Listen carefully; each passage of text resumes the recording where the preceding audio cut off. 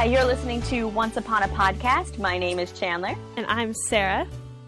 And today we're talking about a beloved but also really awful children's book. Awful because it's so sad.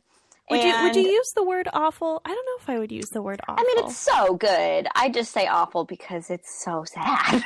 There's just so much. That's the part that makes it awful. It's a really good book, and it's definitely beautiful.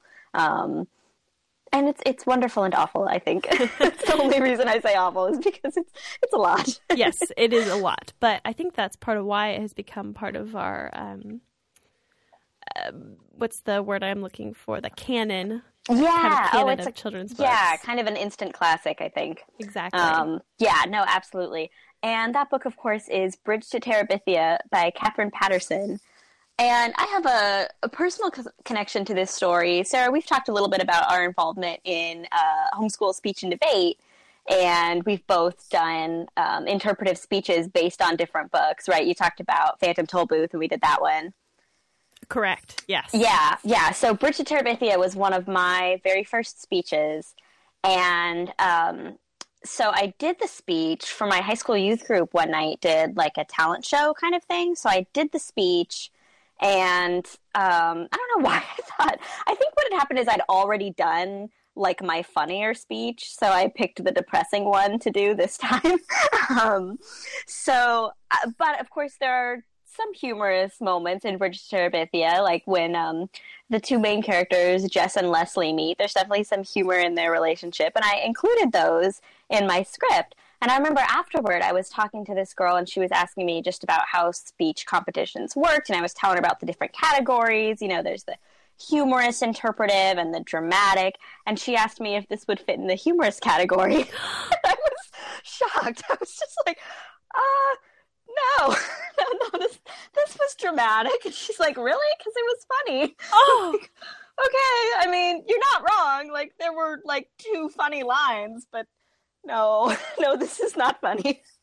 So that was kind of sad. That is very sad. Oh yeah, just bizarre. And that's just always stuck with me is like, who would think to do this as a speech where the category is humorous? Like, no. I get that you don't know how, the complicated world of speech works, but no. Yeah, that seems slightly sacrilegious. Know your material. Yeah, come on. Oh, man. So, note to listeners, this is not a good book for humorists. It is not. Don't do that. It's got some nice moments for sure, but it is not funny. Oh my. Well, let's talk a little bit about some of the history here. Yeah. So, read for your life. That was the slogan Katherine Paterson chose as her motto when she became the U.S. National Ambassador for Young People's Literature in 2010 and 2011. This, to her, means that to read because it gives you life and because it is good for the life of your family. Catherine Wommeldorf, as she was called, was born in China to American missionary parents on October 31st, 1932. She lived in China for the first 5 years of her life, but her family returned to the United States in World War II due to the Japanese invasion. Catherine studied English literature at King College in Tennessee and graduated in 1954.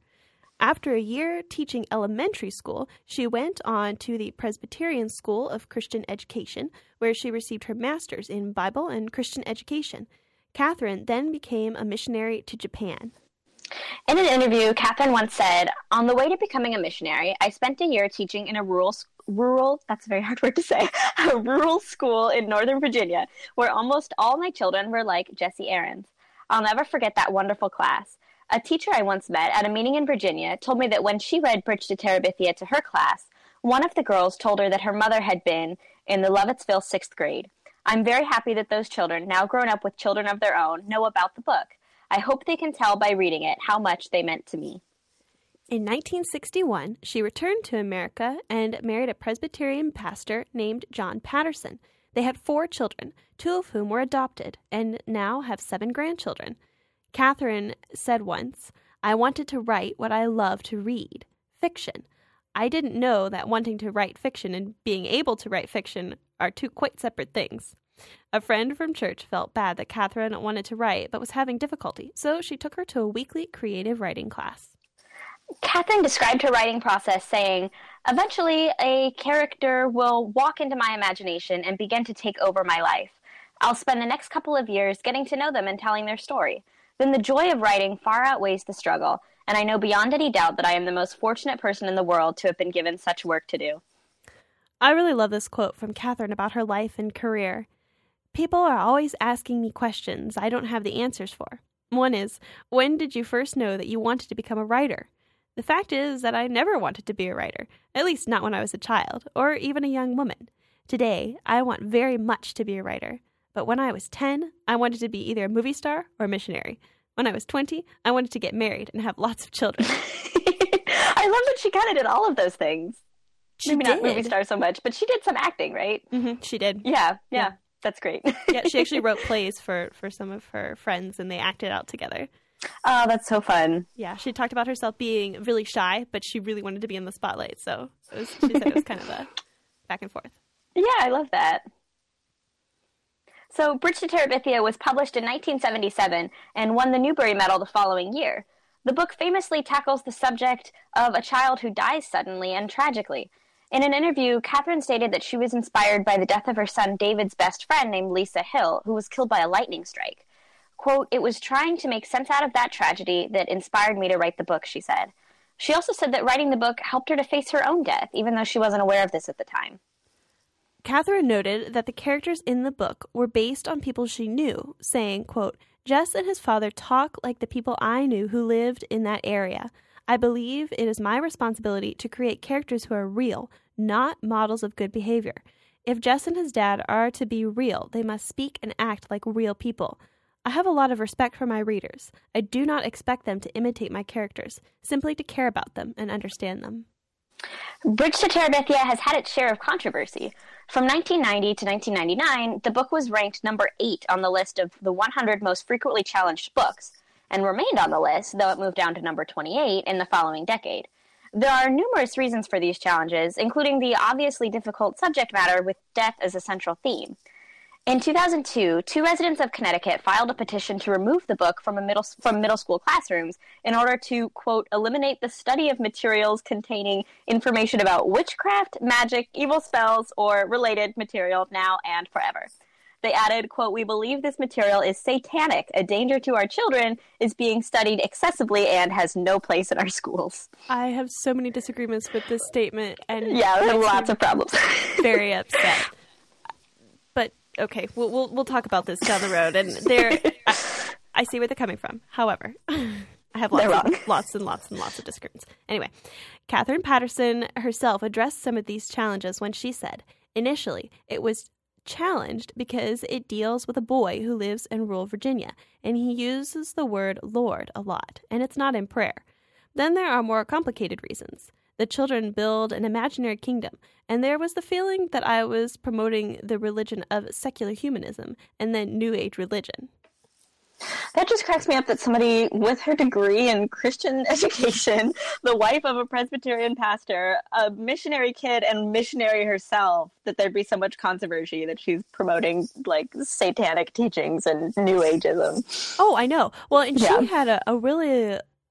there's a Q&A on her website, which is fantastic. So you can get lots of really interesting information about her, and it's where we quoted some of it already. And one of the questions that was asked her was about her faith and if she puts that in her books. And her response was really beautiful. It's the perfect, not trying to beat someone over the head with religion. She's not trying to be blatant. She's like, if that's who she is. It's part of who she is, so it's going to come through in her writing, but it's not there to be a sledgehammer to someone else. Yeah, I love that. And I think that's kind of where we get some really beautiful literature from Christian authors, is when they're not trying to kind of shove a message in it, but just they're telling a good story, and you're going to see some of those values and themes reflected in their stories. Exactly. Yeah, it's slipping my mind now, but C.S. Lewis has we'll have to talk about this at some point down the road. We'll bump this one for a bit. But C.S. Lewis has a really great, I think it's Lewis, has a really good article about stories and stories for children. I'm pretty sure it's him. I'll double check. I think you're right. Yeah, and he talks about the different kinds of children's literature and different ways to write for children, and he lists 3 of them, and 2 of them he does not recommend. So and one of them has to do with trying to force a message into a story. Yeah, that makes sense. So yeah, we'll have to come back to that. I'll pull. Yeah, absolutely. So this book is definitely not that way. There is not a forced message. No, I agree. Well, let's talk a little bit about some of the characters that are in this book. So kind of our main character that we first meet right at the beginning of the book is Jesse Aarons. And you come to find out that his family is poor, very poor. His dad drives a long way away for work each day, and he's got 4 sisters. He's the only boy, and he's kind of right in the middle of all of them, which is being a middle child is a tough place to be, or so I've heard, and not particularly enjoyable. And then to be the only boy, that's rough. Yeah, absolutely. And I think we see that a lot in tensions that he has with his dad, especially. And I think there's a lot of expectations for him to just kind of like be this manly guy, but he's a kid, and he definitely is. I don't know. I think he does kind of feel like that middle child, like you said. Yeah. That's sort of neglected, not, abused or anything, but definitely would like more attention. He would love more attention. I definitely think kind of that lack of fatherhood is felt in the book a little bit, or that lack of connection with his father is definitely felt throughout the book. But it's not that's not a main issue that she's focusing on, which is really interesting. It's there, but it's not an issue that she's kind of focusing on. But it's really interesting because he has a lot of fears and things that he's trying to overcome throughout the course of the story. He doesn't see himself as a courageous person, which is really interesting. That's something he really struggles with throughout the entirety of the story, all the way up until the very end. Yeah, absolutely. And I think a big part of his character is that he is, he's just kind of lonely and just by himself. And I think struggling to find courage, as well as just kind of struggling to find, obviously friendship is something that becomes really important later in the book, but he just kind of needs to get outside of himself the whole time. And he has a really hard time doing that. Exactly. And the person that helps him to do that is a new student. Yeah, Leslie Burke, who comes from out of town and shows up at Jess's school with kind of a bang. She's just this really unique character who's obviously very comfortable in her skin and has very outgoing with this really crazy imagination. And she's kind of tomboyish, but she's also very sweet and very friendly and really latches on to Jess and becomes his friend. Yeah, she really draws him outside of himself, which is something, a theme that I think we're kind of starting to see through some of these other books that we've talked about so far, is these other characters that being a solitary person, I mean, you have to have other people in your life, and that's kind of the point. And what kind of influences are you going to allow in your life? And when you find a good influence, how is that going to manifest itself? What are you going to do with that now? Yeah, absolutely. And I think that's a big thing that we see in Leslie and Jess's relationship, is her just really drawing him out. And we know that he's a creative kid who's interested in art, but that's something that she really wants to get him to do even more and encourage him, is to just become this even more creative, outgoing person. And she does a really good job of getting him outside of himself. She does. And also, so does one of his teachers at school, which I think it's funny that it's the music teacher. I hugely appreciate, because, music. But Miss Julia Edmonds, Miss Edmonds, that everybody there. So it's really interesting to kind of think about the time period of this book. It's not something that I really thought about. You kind of forget, you get caught up in the story and you can envision it, but I think it's really easy to, even especially as a child and even as an adult, to not think about the setting, like the true setting. This is Katherine Paterson was writing this in the 70s. And so it's probably from around the late 60s and 70s is kind of your time period. It's set in her current time and in rural Virginia. So we really have to remember that. And that kind of comes through in the character of Miss Edmonds. So we get a taste of people thinking she's a hippie and the types of music that they're singing. And so you really get a taste for the time period through her character. Yeah, absolutely. Which is funny because you're right. Like there's a lot of things about her character that would seem strange today. But I think she has always been such an interesting character to me because, like Leslie, she sees that Jess does need to be pulled outside of himself, and she also tries to encourage him to, be more creative, but to be less shy. And one of the ways she does that is by inviting her on a trip to an art museum, which seems like kind of a weird thing that a teacher probably wouldn't do today. But yeah, exactly. Oh, sorry, inviting Jess. Yeah, sorry. Oh, yeah. Yeah, no, she does invite him to an art museum. And I think that's a really interesting scene too, that again, that mentorship and that position that she's in, that she's kind of expanding his horizons and showing him all these other things that he never would have had the opportunity to see otherwise. Yeah, absolutely. And it's funny because Jess definitely has a crush on her in the book. But at the same time, like, I think it's good for him to be encouraged by this teacher, especially because he doesn't get as much attention as he would like at home, to have an adult who really is concerned about him and looks after him. Exactly. It is really, really neat. Kind of jumping back to his home life, we become acquainted with all of the members of his family. So like we said, he has 4 sisters and his parents, but we get to know the second youngest sibling best. Is a sister, Maybelle Aarons. She's 7 in the book, and her relationship with Jess is actually really wonderful. I love seeing different sibling relationships in the different kinds of literature different kinds of children's literature that is out there, and this is definitely one of the most interesting. Yeah, I think Jess definitely has this very, like, he feels like he needs to be protective of his, little sister. And it's very cute the way that you see him wanting to look out for her. And eventually, I mean, we'll talk about, of course, the secret world of Terabithia, but she's the one that he brings in and wants to really share this very sacred place with her and make it magical for her.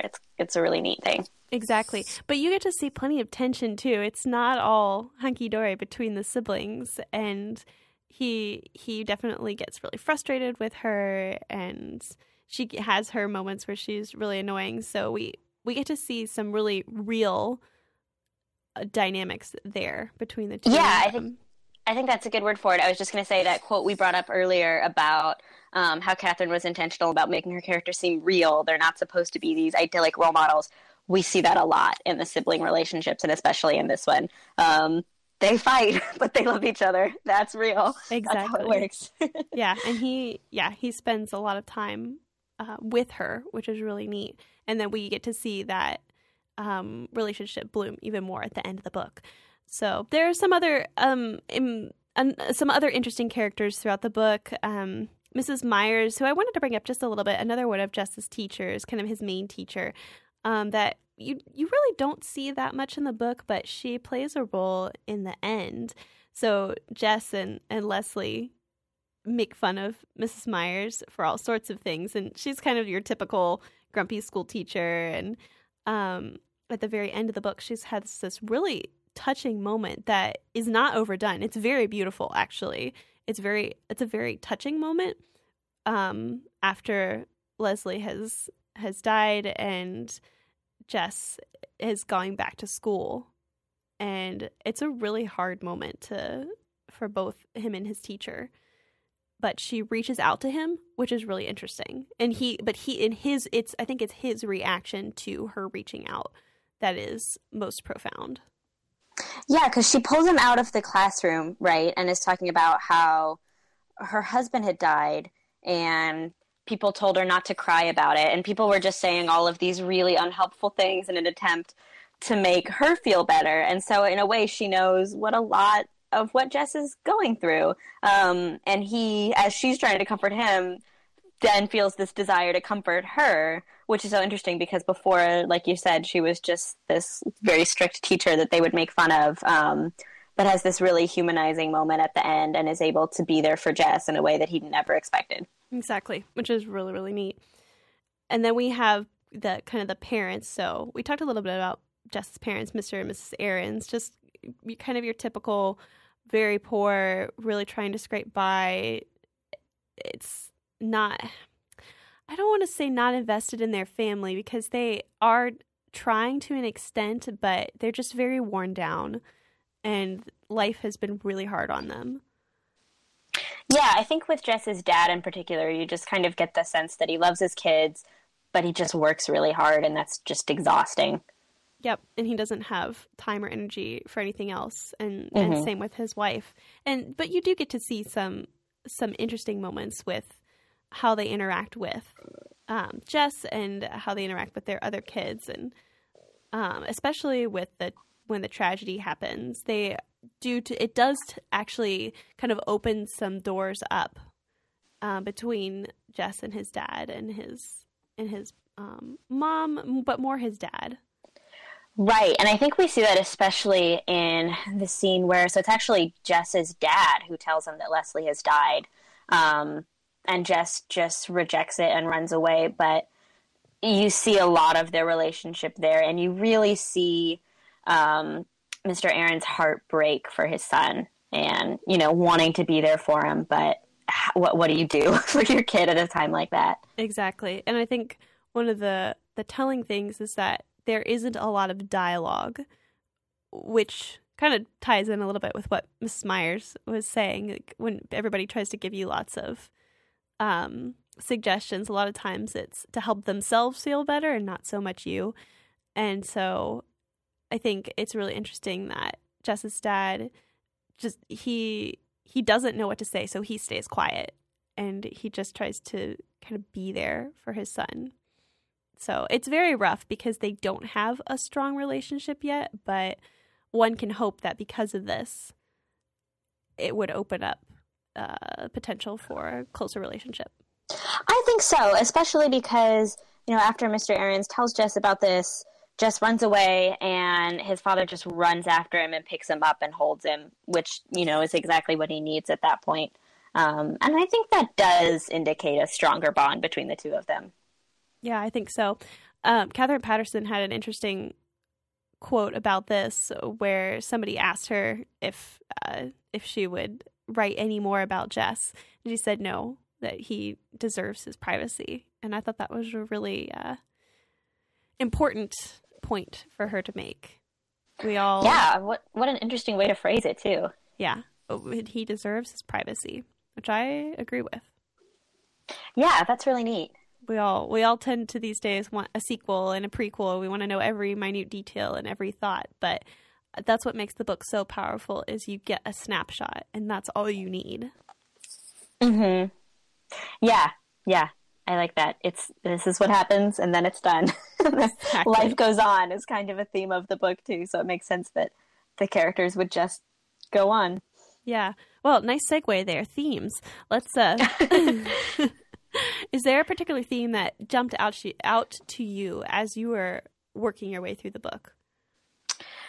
Definitely, I think one of the things that sticks with me the strongest, kind of two themes that are tied together would be friendship and imagination. And I think we see that, of course, most clearly in the secret land of Terabithia that Leslie and Jess invent. And I think, first of all, there's a lot of beautiful description and just really fun scenes of what is going on in these kids' imagination. And like we talked earlier about Leslie just really bringing Jess out of himself, you see that most clearly when they're going through this secret magical world of Terabithia, and Leslie is kind of opening Jess's mind up to really imagining and playing and creating these stories and experiences in ways that he's never really done before. And it's so cool to see him come out of his shell and get involved and participate. Right. And one of the things I just love about those moments when they're in Terabithia, when they're using their imaginations and pretending. Like you said, she's opening him up to all these things that he's never experienced or thought of before, and expanding just even to the language that she was using. Every time she has some manner of speaking that's for whatever ceremony or moment that they're in their play, and she has some lovely flowing speech, and Jess is like, yeah, I agree. And he feels bad. He sees kind of this deficiency and this difference, and he is striving to overcome that. But he had never been exposed to these thoughts before, and these words and these ideas, and they're exciting. And he sees the kind of the beauty of them and how they are fitting for the moment that he is in. Yeah, absolutely. Leslie definitely has this poetic way of talking about Terabithia and about themselves as the royal rulers of the land. And that's something that's very weird for Jess, but makes sense for Leslie because her parents are writers and, she's grown up around that kind of thing. But even down to, like you said, the words that she uses really helps open his eyes and helps him to kind of see the magic of the place. Did you get the feeling that this was kind of a tiny bit of a social commentary on TVs? Oh yeah, I mean definitely, it doesn't beat you over the head with it, but you do see, that's TV is really important to Jess and his family, and Leslie grows up not watching it. So I guess I saw maybe a little bit of a social commentary, but more of just your imagination is better suited with books, I think. Yeah, exactly. Because from one of the interviews or bits I was reading about Catherine Patterson, she was talking about, she was like, she thinks that technology is important and has its place, but within balance, which I thought was a good response. So I don't know. I don't think that it's a social commentary on it, but I was just wondering if that was something that jumped out to you. Yeah, I mean, that's definitely a detail that I remember even from the first time I read this book. And I don't think you're supposed to read it thinking, all right, when I have kids, they're not allowed to watch TV. But just to show they should be outside playing or reading books or things, that TV is okay. But it's obvious. It's obvious that that's not necessary, and that Leslie is really happy without it, which I think is great. Yeah. Yeah. Well, we've touched on some of the other themes already, like that kind of longing for his affirmation from his parents, and the sibling affection or lack thereof that is really crucial to this book, that bond of siblings. Actually, there's a really sad moment where Jess is thinking about his siblings, and he's sad because he feels a much stronger bond with Leslie, who's not related to him, than he does with his own blood sisters. And I think that's a really telling moment. Yeah, I think so too. And I think that scene really makes the end so powerful when he brings Maybelle in to his imaginary world and, makes her a princess of Terabithia and is trying to do for her what Leslie did for him. I think with his friendship with Leslie, he learned to really how to love someone else, and he kind of finds the courage to do that as well, but also just learns. He gets to see what Leslie did, right? When Leslie watches his imagination come to life and him really get into Terabithia and into the wonder of it all, and then he gets to do that same thing for his little sister. Yeah, I think those two scenes work so nicely together because you really see him develop in that area. Yeah, I think that's a fantastic point, that sharing, that not bearing away that in sadness and sorrow, that beautiful thing that he was given, and then figuring out how he was going to grow from that and pass it on to someone else. I think that's a really fantastic point. And it speaks to a little bit of one of my favorite themes, something that when I read children's books is kind of something that's in the back of my mind, is that I learned this in my favorite class at Hillsdale, children's literature. One of the purposes of good children's literature is to teach children how to grow up well. What does it mean to grow up well? I think there's a lot to that, and I would love to kind of unpack that as we go on and read these different books and talk about them. But is there a moment or a thought that comes to you about this particular book that relates to that? I think there's a lot for sure, but I think something that has kind of just struck me is the fact that Jess doesn't abandon Terabithia. And part of what makes Leslie's death so sad is that she's swinging on this rope to go into Terabithia when the rope breaks and she dies. But he still really sees a way to use this magical place that they've created, this world of their imagination, to do some good for his sister, like we were talking about. So I think the idea that he could have just abandoned this and he could have really rejected all the lessons that Leslie taught him, but instead of that, he uses even the very same place that she brought him to do some good for his sister, I think is a really grown-up thing to do. Yeah, a kind of a growth in strength and fortitude, strength of will. Yeah, absolutely. Yeah, it's really, really good, really beautiful. Well, just one other thought that I had is this. It's not exactly a theme, but this importance of the shared collective memory, kind of that canon of children's literature and of literature in general that I kind of referenced earlier. This was a quote that. Because Terabithia might sound familiar to some of our readers, that name. And so this is a quote from Katherine Paterson. Quote, "I thought I'd made up Terabithia. I realized when the book was nearly done that there is an island in The Voyage of the Dawn Treader by C.S. Lewis called Terabithia. I'm sure I borrowed that unconsciously, but then so would Leslie, who loved Chronicles of Narnia. And, by the way, Lewis got Terabithia from the biblical terebinth tree, so it wasn't original with him either." I love that, and I do remember reading Voyage of the Dawn Treader after I read Bridge to Terabithia and thinking, wait a second. So it cracks me up that Katherine Paterson, one of her justifications is, well, that's what Leslie would have done. Exactly. It's like, yeah, no, that's right. You're right. Yeah, she didn't panic or go, oh no, I'm going to get dinged for plagiarism. That's not what she was trying to do. It's part of that. There are some authors. I was watching an interview an interview that Brian Jakes had done, and another children's book author, and he was talking about how he never reads children's books because he doesn't want to be influenced by them. He just wants to write for children, and I thought that was interesting. So kind of everybody has their own take on this, and how they craft their own writing style and what they learn from. So, yeah, that's funny. Yeah, I thought it was funny. Well, did you have any other thoughts that you wanted to mention on this book?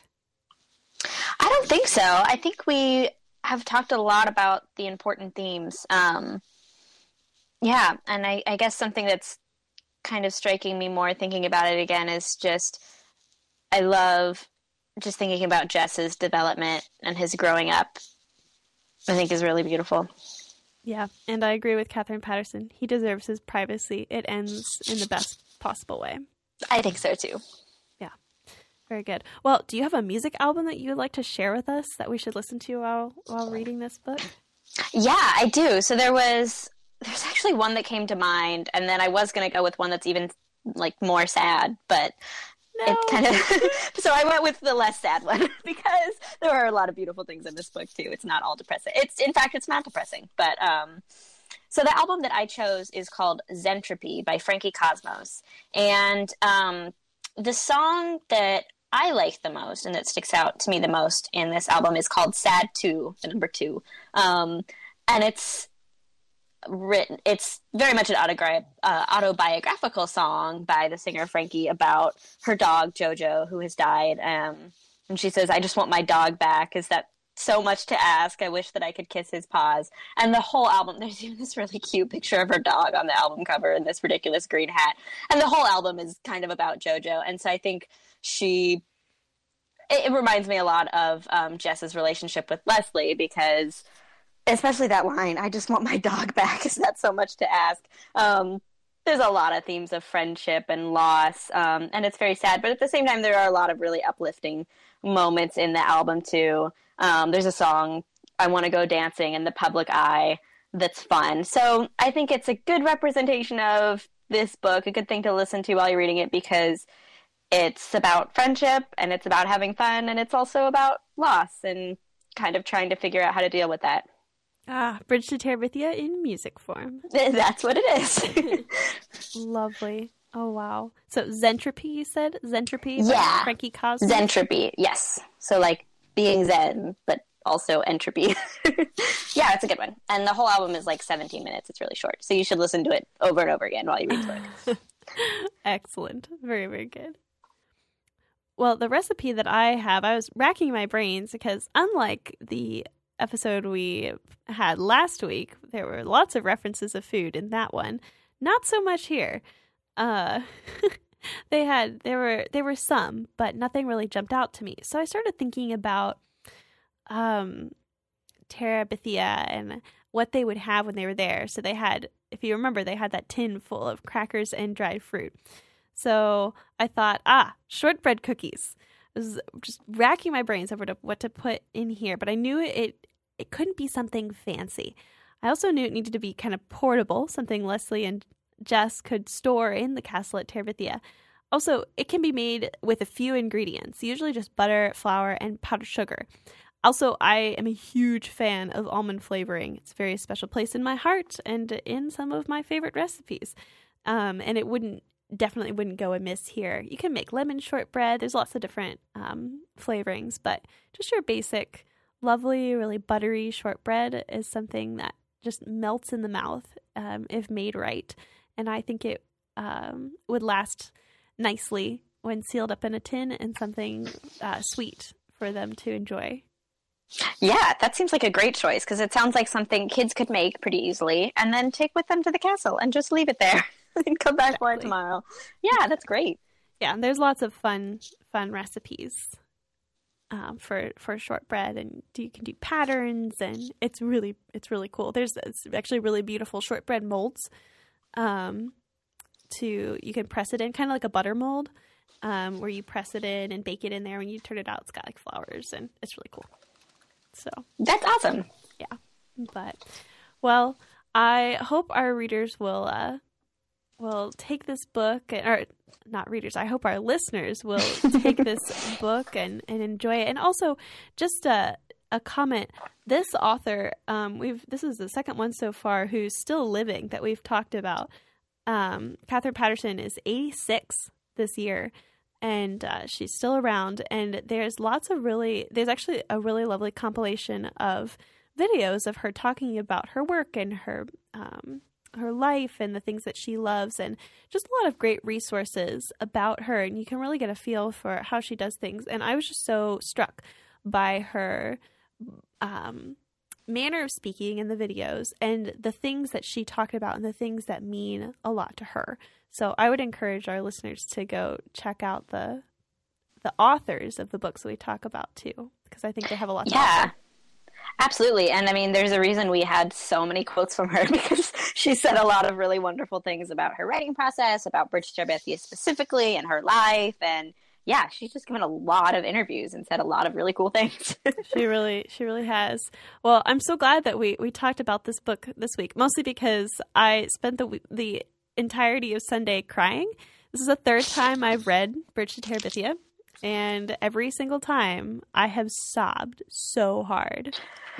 Yeah, it's a sad one, but it's so good. Definitely, I remember when I was doing my speech, so I was 14 and 15 at the time. It was when I was in 9th grade doing the speech, and I'd be pretty down for like 10 minutes afterward. But I think it was a good experience. But yeah, no, it's a rough one. Yeah, it's important.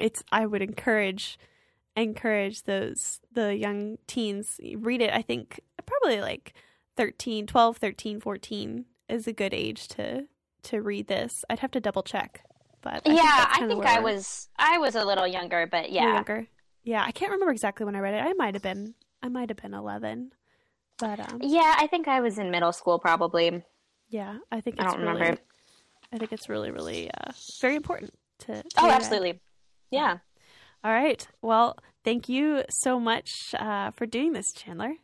Yeah, thank you, Sarah, and thank you to everyone who has listened to our Once Upon a Podcast. And thank you to D. Yankee for our intro and outro music, Driving Home.